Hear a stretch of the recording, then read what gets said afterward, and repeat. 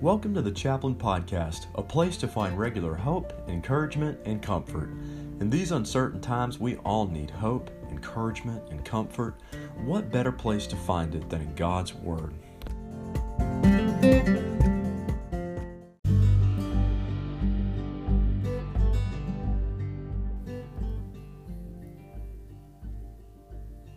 Isaiah 26:12 says, O Lord, you will establish peace for us, for indeed, all that we have accomplished, you have done for us. You have done for us.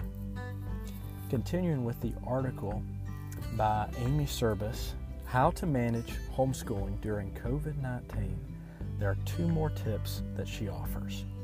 First, create a cohort. Have friends who are all dealing with the same unfamiliar homeschooling life.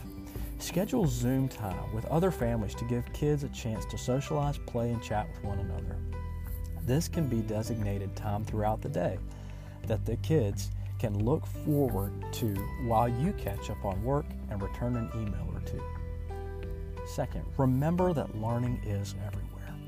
The tone that's set in the household goes a long way. This can be a great time to talk about how we come together in a crisis, how we can deal with hard things, what it looks like to be patient and flexible, and maybe what it looks like to pitch in with a chore or two. If you have questions or would like more material related to today's topic, please email me at chaplainpodcast@gmail.com, and I will be happy to touch base with you. I hope you have a day filled with hope, encouragement, and comfort. Take care.